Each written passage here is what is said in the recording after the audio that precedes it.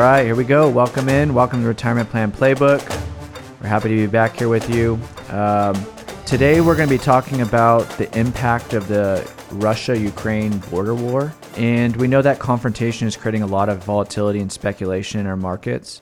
So we wanted to discuss it today and let you know where our thoughts are and where we stand with the situation and how we think you may want to approach the markets as this kind of proceeds through. I'm your host, Brent Pasqua, founder of RPA Wealth Management, and I'm here with Matthew Thiel, Certified Financial Planner, Joshua Winterswijk, Certified Financial Planner. Did you guys, though, watch the Olympics? Hey, Brent, great to see you. No, I didn't watch too much of the Olympics, watched a little ice hockey. To be honest, I was a little busy watching the Rams win the Super Bowl.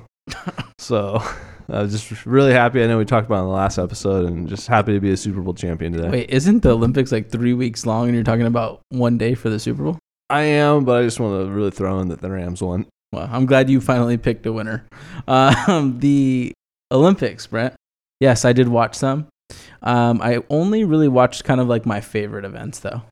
Didn't really pay attention to everything else. Kind of not my thing this year. I don't think we really finished that high up in the medal count, right? I don't think so either. That's how much I really didn't watch. I mean, I think I watched like Nathan Chen. He was a big story for the U.S. in the figure skating. Shaun White's last snowboarding. But outside of that, I really didn't watch too much of it. We took third, I think, in the medal that's count. not bad. Yeah. The time that I checked, I thought we were further behind. I think it's the lowest rated Olympics in history, so you guys weren't alone if you didn't watch it that much. Is that because like every time I watched a winter sport there was like no snow? It looked like it was in the middle of summer. Probably. Yeah, that's probably why. Okay, moving on. So we got some hot take headlines for you today. There was a Bitcoin takedown. In 2016, somebody stole 119,754 Bitcoins from a Bitcoin exchange called Bitfinex. Did I say that right? Yes, you did, and that's a lot of bits in one sentence. Today, the Bitcoins is worth $4.5 billion. Law enforcement officers arrested Heather Morgan, 31, and Eli Ichsteins, 34 years old, for trying to move the money on the crypto exchange. U.S. government was able to get back and seize $3.6 billion in Bitcoin. This is pretty much like the largest, I think, financial scam ever. Seems like they did some pretty good damage in a period of time. What's your take? This is an interesting one for a couple of reasons. So it was only worth like 70 million, I think, when the Bitcoin was originally stolen. But since Bitcoin's gone up so much in that time period, now it's worth over $1 billion, like you were saying. But what happened to Bitcoin being untraceable, right? I thought you use Bitcoin and it's untraceable and they can't get you. But it actually the opposite is true, and Bitcoin is very traceable if the regulators know how to use it and have the proper tools. And they've spent the last 5 to 7 years developing those tools, and they used it here, and they were able to take down some bad guys, which is pretty cool. Were they searching this whole time for these people to try to hunt this down, or was this kind of like a more known occurrence more recently? Yeah, they were actually continuously trying to track these people down.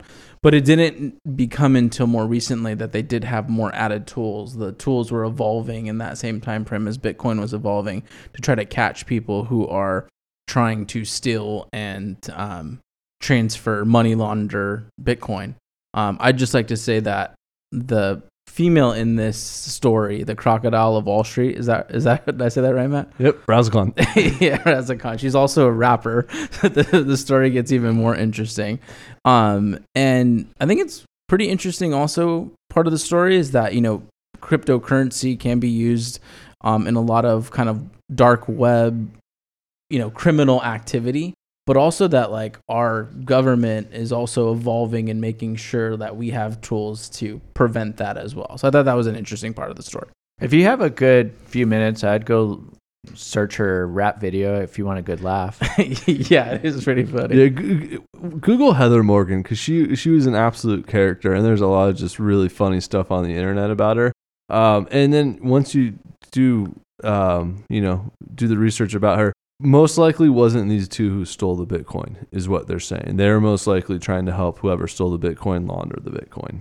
So Yes. And it was a Walmart $500 gift card that eventually got them all caught. Yeah, that It's tipped kind them of off. funny. Yeah. So what happened to the almost $1 billion that's still missing? That's what I want to know. I don't know. I mean, it could be with the original thieves. It could be on another Bitcoin wallet because the way they got it was all this Bitcoin was, I believe, on one wallet drive. So that's how they found it. So most likely it's with the original thieves somewhere else overseas. What I don't understand about the whole scenario, I haven't heard a lot of people talk about, is why are these two people in the U.S.? Right, because if you did all that, you should probably not be here. Yeah, you should probably be, in a country where they're really not going to care that you stole this many Bitcoin. And I believe they were at some point, right? They had moved away. They traveled back and forth a lot. Yeah. But yeah, we make a good point. Why would you stick around here? So they did utilize and spend some of that money. Yeah, somebody did. I don't know if it was them. Yeah, It's just we can't speculate if it was them or not. I don't Right. think we know. and eventually laundering it to spend it. We got them caught. Cool thing though, final top point on this is there's a Netflix special coming out. It's all right. I guess it's already in works and they're working on the script. So hopefully we'll get something good in about a year and a half on this. As I was reading these stories about this couple, I was thinking, man, this is going to be a great movie or docu-series. So I'm really looking forward to that, man. Glad to hear that.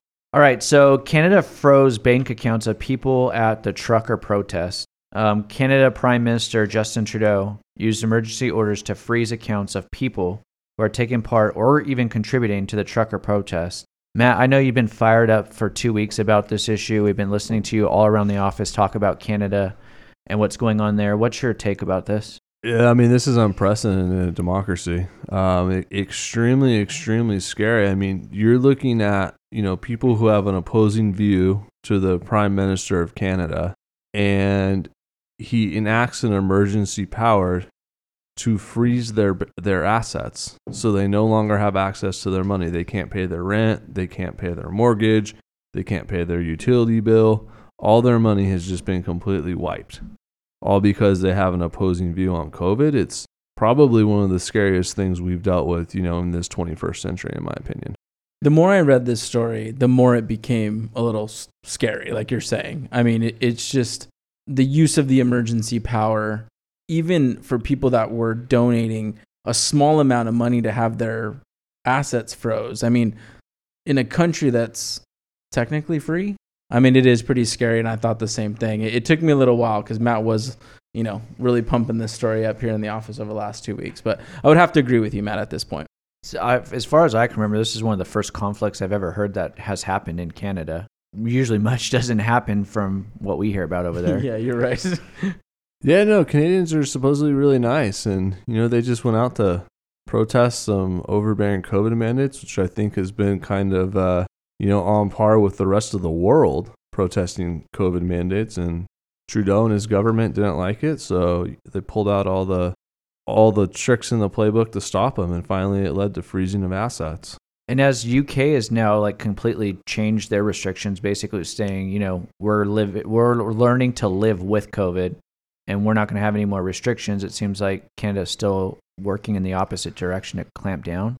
Yeah, that's this kind of leftist liberal wing of the party. They really like the authoritarian regimes. Well, hopefully the problem resolves here Yeah. pretty soon because it's probably not good to carry on this long. No, and it's just such a slippery slope, right? This can get really bad really fast, and we're already seeing it just in the few weeks of news that we've been reading on it. So hopefully calmer minds prevail. Yeah, I mean, if you're freezing bank accounts for something like this, I mean, what's the next thing you're going to be freezing people's bank accounts over? Right, exactly. That's a slippery slope idea, and it is pretty scary. Yeah, I mean, get your Bitcoins ready, I guess. Absolutely. Many people are concerned, and let's get in the retirement planning corner, about the tensions along with the border of Russia and Ukraine. We thought really we should spend some time today just discussing what some of those questions are that we're getting from other people regarding the issue and what could possibly happen in our markets as this kind of progresses over in time. Have you guys ever seen, Russia invade other countries like this before? Yes, we have. And it happened in 2008, Russia with Georgia, right, Matt? Yep, 2008 they invaded. It was a big story in the financial news for all of about 4 days. And then are stocks right now going up or down because of this war? So I think it's important to understand, like, I know, like, when we're watching Fox News and CNN and ABC, like, they talk about these war headlines and what they show then the Dow or S&P down. We've talked about this on almost every show this year. The market was probably going to go down regardless if there was a war or not a war. Sure, it could be driving it down just a little bit, but really it's not the cause of the market dropping, right? We've kind of discussed why the market was prone to drop this year. These two countries trading headlines in the news, along with the U.S. and the Western NATO allies, really isn't too much cause for concern for the market. What I thought was interesting is that there was a big lead up to this taking place, right? And then they decided on Monday to invade. And then on Tuesday, it was anticipated that really the markets were going to get crushed because this was coming to fruition. The markets had been somewhat concerned about this. But then Tuesday came and it wasn't really all that bad compared to what we had seen last week and the previous weeks or even in January this year. Why such a difference, and why didn't that actually fall that first day? That's a great question. And that's kind of on par with what we've seen previously. Is maybe there's a little fall coming up, and then once it's announced, oh yeah, that we're going to not even start a war, we're just going to go occupy this territory where a bunch of Russians live, which is essentially what they announced. Yeah, it doesn't cause much of a drop. It's really just the news trying to get viewers sucked in to watch. And back in 2008, when we talked about Russia, announcing or invading Georgia in a very similar situation, stocks actually ended positive that day. So that news broke, and we had a good day in the market that day. And you're just seeing even now that drop wasn't very significant. And I think it's also taken away some of that uncertainty. There was a lot of lead up to this headline finally breaking, right? Like we all had an idea about what was going to eventually go on. Yeah, I felt like a lot of the decline already had happened leading up to this situation. Like it was already anticipated. I mean, I could be wrong, but it went down a lot the previous week. Yeah, and I don't, like I was saying, I don't even think that's related to Russia and Ukraine. I mean, honestly, I think the Canadian story is more important than Russia and Ukraine. I think the market was going down because of inflation and interest rates rising. We know that that's the playbook this year, and it's going to be a choppy year because of those two news items. How have we seen stocks perform in modern day war times? I have a couple just kind of good data points here. So back in 2003, when the U.S. invaded Iraq, stock rose by a little over 2% the following day. And the year after that, we finished up more than 30% from that point. So this is just one example that, war started, like in 2003, we had positive return in the market. Matt, you want to give another example? Yeah, so in Vietnam in 65, the Dow was up over 10% that year. And that's pretty common with what we see with war times. Actually, the market ends up going up when there's a war, not down, which is quite interesting. But then on also the opposite side, we had the terrorist attack on U.S. soil in 2011, and we saw stocks sharply fall. I mean, little more than 15%. But we were also in the middle of a recession, and stocks were in a free fall from, bursting .com bubble. So maybe not the best comparison, but, 3 different examples, 3 different outcomes too. There's nothing kind of directly correlated here. Yeah, and then it's kind of interesting. So there's a study that was done by a researcher, and I apologize for whoever did the study because I don't have his name, but it's done through the time period of 1926 to July of 2013. So there's quite a few wars in that time period. And he looked at stock market volatility, and what he found was when there's actually a war going on, the stock market is less volatile than it is in non-war times, which is the complete opposite of what you would think. And I think what ends up happening is, my guess would be the market just kind of understands, hey, there's a war going on. We're just going to start ignoring it.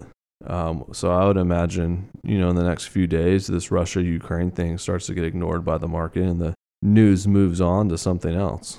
And like you said, there's just more pressing variables that are a lot more relevant. Yeah, absolutely. Has the market reacted traditionally as much to wars that have taken place that really had very little to do with us? I know this has to do with us, but we talked a lot about how wars that we're involved in, but what about wars that don't have to do much with us? That's a great question. So there's a bunch of data here. I have lots of different wars that don't really pertain to us, but on average, the one-day drop is around 1%. So that's pretty much consistent with what we saw today, as in being Tuesday, the day we're recording, the 22nd. And the total drawdown is usually around 5%. Right now we're at 10% drawdown, but this started way before the crisis. We've been in a down market pretty much all year. And it usually takes about 22 days to find an actual low point in the market. So yeah, we should be pretty close to a bottom in the next few days. And then what about the World War III references? What did stocks do in World War II? This is a great question, because this is the news kind of like main rallying point, right? Like, oh, this is World War III. They're going to go after Kiev and start blowing it up, and then the U.S. is going to get involved, and China's going to get involved, and everyone's going to get nuked out, right? And World War III is here. That's the extremist example. But interesting enough, in World War II, the Dow was up more than 50% from the years of 1939 to 1945, good for a 7% per year average return. So stocks were up every year during World War II. And how do stocks really perform during other major wars? Well, we have also some other good data points here from other major wars. We have the Korean War. Just from large cap stocks during that time of war, were up over 18%.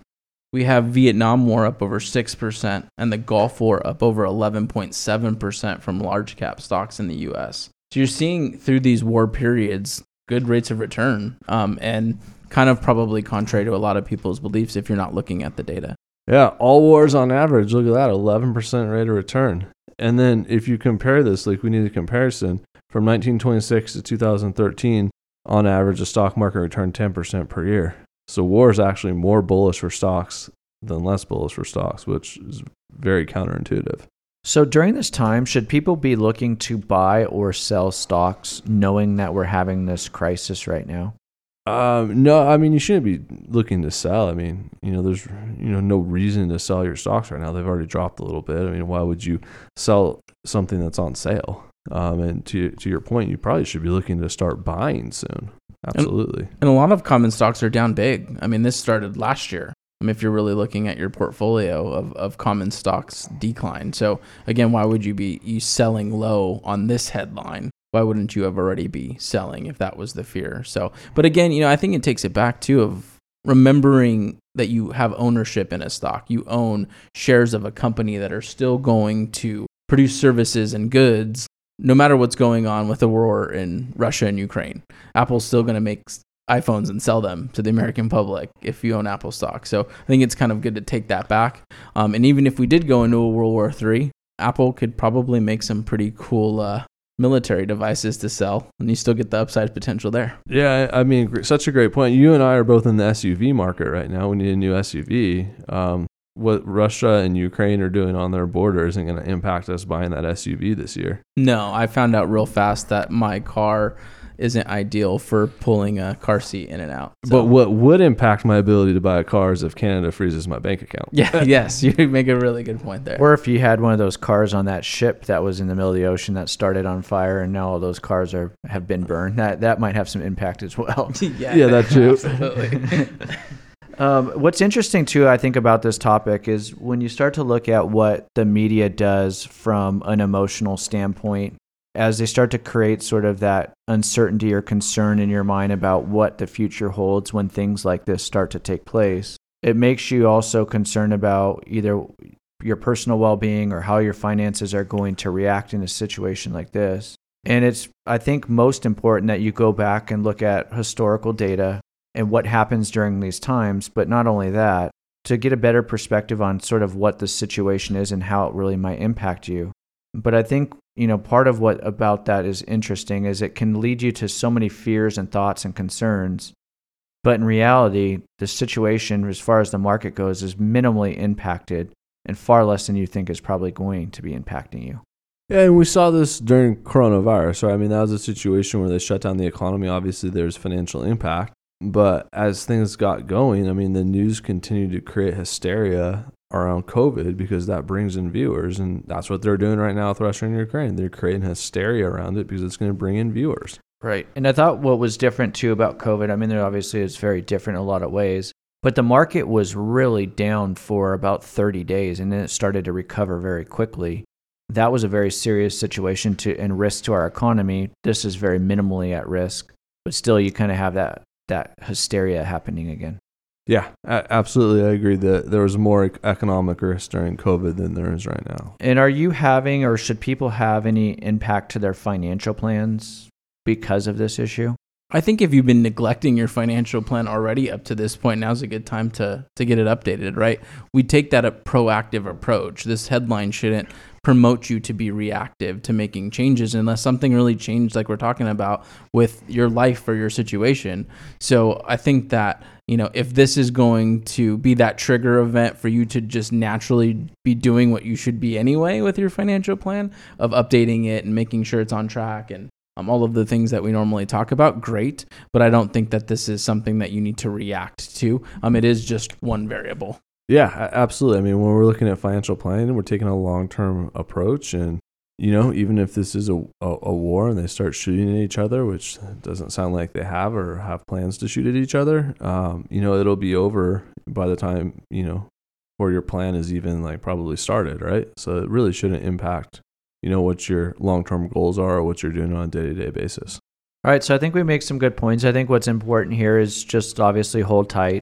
This issue is probably going to be ongoing for a little bit, but we aren't seeing as much impact in the market. I think obviously there's a lot of bigger issues in the economy right now than this one that's causing some volatility. Yeah, CNN, Fox, they'll move on to a news story in a couple of weeks. Makes sense. All right, let's get into the RPA recommends. Matt, what do you have for us? All right, so I'm going to kick us off today with a book. I don't think we've done a book on the show yet, have we? If we have, it was a long time ago. It's probably a while ago. So yeah, usually probably a cookbook, huh? So I'll go with a book called The Power Law by Sebastian Mallaby, and I could be really butchering that last name. But the book's called The Power Law. It is about the history of venture capitalists in the country. Really, really interesting, timely read right now. The book just came out, so it's a lot of fresh material. It starts back all the way in the 50s and 60s and kind of the birth of technology, and then just goes through that and it starts to name all the big players and all the VCs and how they got started and the companies they funded. I'm on the chapter right now where they're talking about how Apple got funded. Really interesting to hear about it. What do you have for us, Josh? Did I already recommend this? Did I tell you guys I got a Blackstone? I think you may have, but tell us more about it. Did I mention that already? I mean, you've cooked me an amazing burger on that Blackstone. But have I given it as a recommendation yet? I don't know. We'll just recommend it again because you obviously like it. Okay. I was drawing a little blank here on the recommends, but that's been my project recently. Got a Blackstone grill. Shout out! It was a gift, very nice gift from my cousin, and really had been wanting one. It's like a cast iron, flat iron grill. So you can do like burgers and a bunch of food on it and stuff like that. I actually had Matt over and we did some smash burgers on it, but like really easy setup, really easy cleanup to kind of just do a full meal on this outdoor flat iron grill. Really like it. They sell them locally. I mean, they're like at Home Depot and Lowe's and a bunch of other places, but I'm going to recommend that because I've really enjoyed cooking on my Blackstone grill. So go check them out if you're looking for a gift for anyone who's looking for a barbecue or grill. Yeah, your smash burgers were next level, and I hear there's a rumor on the street that you might be doing Taco Man sometime in the summer of 2022. So I'm looking forward to getting the invite for tacos. Oh yeah. I'll have to have an RPA day. I'm perfecting my taco game on that Blackstone. So Taco Man coming soon. I know we talked about smash burgers before with mine, us doing smash burgers at the house. I think, again, smash burgers are the best way to have a burger. If that's what it was. So it wasn't that I recommended Blackstone. You recommended smash burgers. Yeah, it's great. All right, my recommend is actually an app, and maybe if you've been listening to the podcast for a while, you've heard me talk about a guy named Bobby Parrish who is about eating healthy and a lot of the healthy eating ingredients. Flav City. Yeah. So if you are into eating healthier, you want to learn to eat healthier, he has an app called Bobby Approved. And what you can do is just scan items, barcode with the app, and it will tell you if it's approved item or not, basically meaning whether it's clean ingredients or if there's bad ingredients in there like sugar or certain chemicals that you shouldn't probably be putting into your body that aren't healthy for your body. But it is a very easy way to look at an app and know, what you're eating is, whether or not it's good, clean, or whatnot. And one thing that you can do, what I started doing with the app, is I downloaded the app and I started going around my kitchen and finding out what was approved and what's not approved. And you'd be surprised of some of the things that you find in your house that's, contains not as good ingredients. Was there a lot of stuff in your house that wasn't approved? More than I would have thought, but and you eat pretty clean, so that's surprising. So it was surprising. There was certain things that I thought were clean, but there's just bad ingredients in them. Did you throw a lot out? No, but it's good education to know as you continue to go shopping, what you're not going to buy and kind of retweaking what you're buying. I said Flav City because I think that's his Instagram handle, right? Yes. Yeah. Yep. And he has a couple cookbooks. We've talked about those in the past, but check out the app. It's good. It's interesting information, finding out if what you're eating is actually truly healthy ingredients. I'm kind of scared. Me too. to use it and look what's in my pantry. I know. It's surprising. So as we end today, and as advisors, we love helping people. That's why we do it. You can also download our ebook on our website. The Retirement Plan Playbook gives you financial steps that you should take, whether you're 10 years, 5 years, or 1 year from retirement. You also get information on how to manage your first year of retirement. And it also involves case studies that can show you exactly how and the steps that we can do to work together. If you'd like to schedule an appointment with any of us, please go to rpawealth.com and schedule a complimentary consultation. But as always, thanks for listening. Thank you. Thank you.